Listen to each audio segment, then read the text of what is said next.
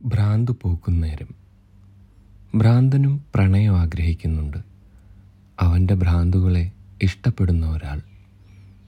ജടപിടിച്ച മുടിയോളം പ്രായം വളർന്നിട്ടും അവൻ്റെ കുട്ടിത്തത്തെ ആസ്വദിക്കുന്ന ഒരാൾ. പൊട്ടിച്ചിരിക്കുമ്പോൾ ചേർത്ത് നിർത്തി കൂടെ ചിരിക്കാൻ.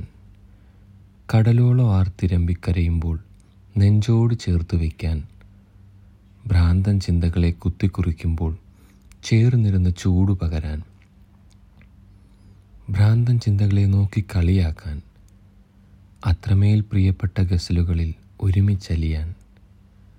പുലരി വെളിച്ചത്തിൽ നിന്റെ ഗന്ധമറിഞ്ഞ് പുലരിയെ കണി കാണാൻ.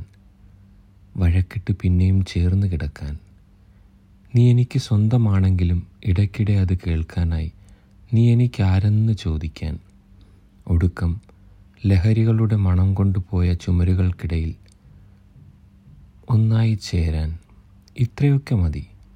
ഇതിൽ കൂടുതലൊന്നും ഒരു ഭ്രാന്തൻ ആഗ്രഹിച്ചുകൂടാ.